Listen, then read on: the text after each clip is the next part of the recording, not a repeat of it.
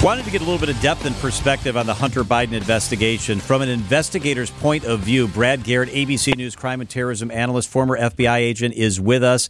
Good afternoon, Brad. Hey, John. So when you think about this, and I know you've done a lot of work looking into this and you've been involved in similar cases, what are the key takeaways you have as you try to unpack the Hunter Biden investigation and the plea deal that's on hold, apparently? So let's start with sort of when this case came to light years ago. And the FBI and the U.S. Attorney's Office in Wilmington, Delaware, have been working on this case for a long time, which would involve sort of every component from taxes to guns to overseas investments and, questions about was Hunter Biden ever acting as a foreign agent? And I'll get to that in a second.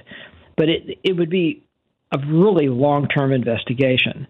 And so if you think about that, and over all of the years that they've worked on this, they didn't charge him with anything that's connected either A, to his father, or B, that has anything to do with foreign influence.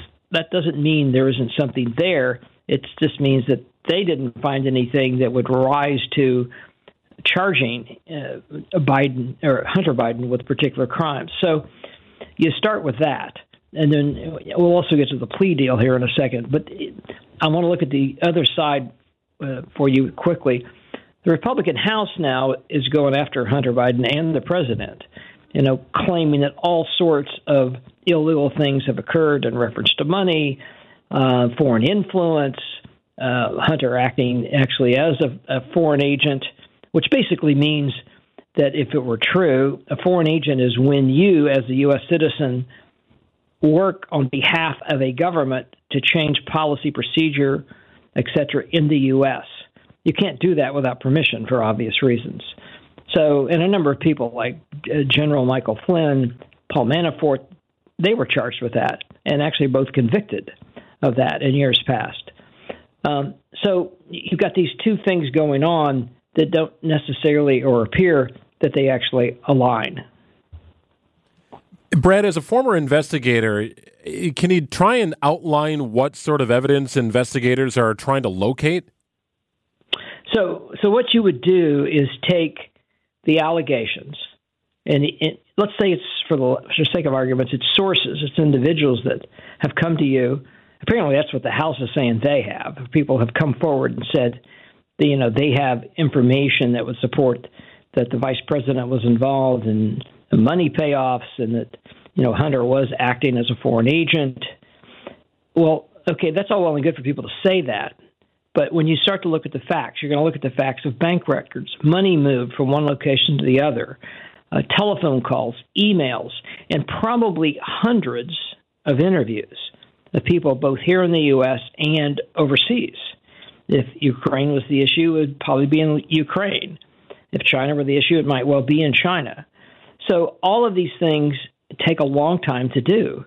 And at the end of all of these investigative tools that the FBI and the Justice Department lawyers would have, they ended up discharging him with a misdemeanor tax violation and a gun charge, which I understand some politically motivated people would say, well, that's just to, basically make people think, well, they did charge him with something, but they're not going to charge him with the real stuff. I'm only suggesting, at least from the Justice Department standpoint, I would assume if they had the real stuff, they would have charged him. ABC News crime and terrorism analyst Brad Garrett is with us. Crystal ball question, Brad. Is the judge likely to require substantial deviation and change from the plea arrangement that was agreed upon? Or does this, in large part, do you believe, end up being basically what Hunter Biden thought it would be? Well, it's hard to say. I mean, the judge had, from one perspective, I think legitimate questions about immunity. What is the immunity agreement? Now, immunity means that if you get like blanket immunity, it means you can't be charged with other crimes. Usually it's limited immunity where you can't be charged for additional crimes within the crimes that you've been charged with. In other words, in this case, tax issues and guns. But apparently what's somewhat clear, but it's not clear in the plea agreement, according to the judge, is, does that really cover?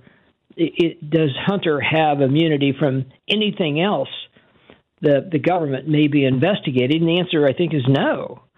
And I think she thinks that needs, and maybe rightly so, that needs to be clarified. So she sent the prosecutor and defense back. I think she's given them to some date in August to come back with a revised plea agreement. And, we'll see where it goes at that point. And the judge has complete discretion to accept the plea or make them work more or reject the plea. Is that right? That's exactly right. And, if she rejects the plea agreement, that basically leaves it two ways, that he go ahead and plead guilty without a plea agreement, and he's just at the mercy of the judge as to what happens to him, or he goes to trial. And so we'll see. I mean, that's where it would end up if, in fact, there's no plea agreement that the judge will approve. ABC News crime and terrorism analyst, former FBI agent Brad Garrett. Always insightful. Thank you so much, Brad. You're welcome. Take care, John. Hey, get the inside scoop on all things WTMJ by becoming a WTMJ insider. All we need is your name and your email. That's it. It's completely free. So what do you get by being a WTMJ insider? Early registration access for contests and giveaways. Early tune-in on announcements we make about the station. Just early information before other people do. Sign up for free on WTMJ.com or text insiders to the Old National Bank talk and text line 855-616-1620.